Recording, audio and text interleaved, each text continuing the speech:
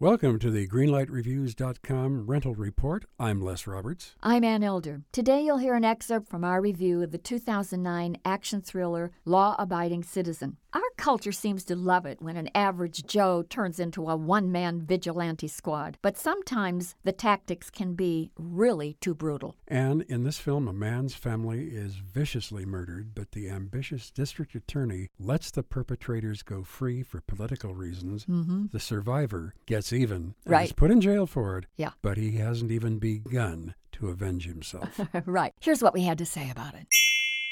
I think that first hour, F. Gary Gray really got the adrenaline going with that rip-roaring series of shocking scenes that really sets up Clyde's remarkable, inventive M.O. And you are quite intrigued to see how does this guy keep coming up with so many fascinating ways to get rid of people. At the beginning, he demands dinner at 1 o'clock in the afternoon, and when it is delivered at 8 minutes after 1, he says, whoops, too late, somebody's going to die. Right. And somebody does. Exactly right. As much as I loved the first hour, the film gets a little bit loony towards the end. And for that reason, Anne, I'm giving it a very, very strong yellow light. The story was grim but fascinating. For me, Law Abiding Citizen rates a yellow light. Okay, 2 yellow lights for Law Abiding Citizen.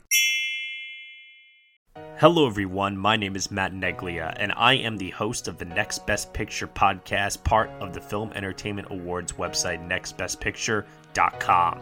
On our show, we explore all year long what is possibly going to win Best Picture at the Oscars. We do this by conducting interviews with people within the film industry, holding weekly reviews of the latest theatrical releases, and on our main show, where we dive into various different topics, answer your fan questions, and also do our best to explore Oscar history's past in hopes that it will tell us something new for this upcoming award season race. We hope that you will join us on all of the various podcasting networks. We look forward to seeing you over at nextbestpicture.com.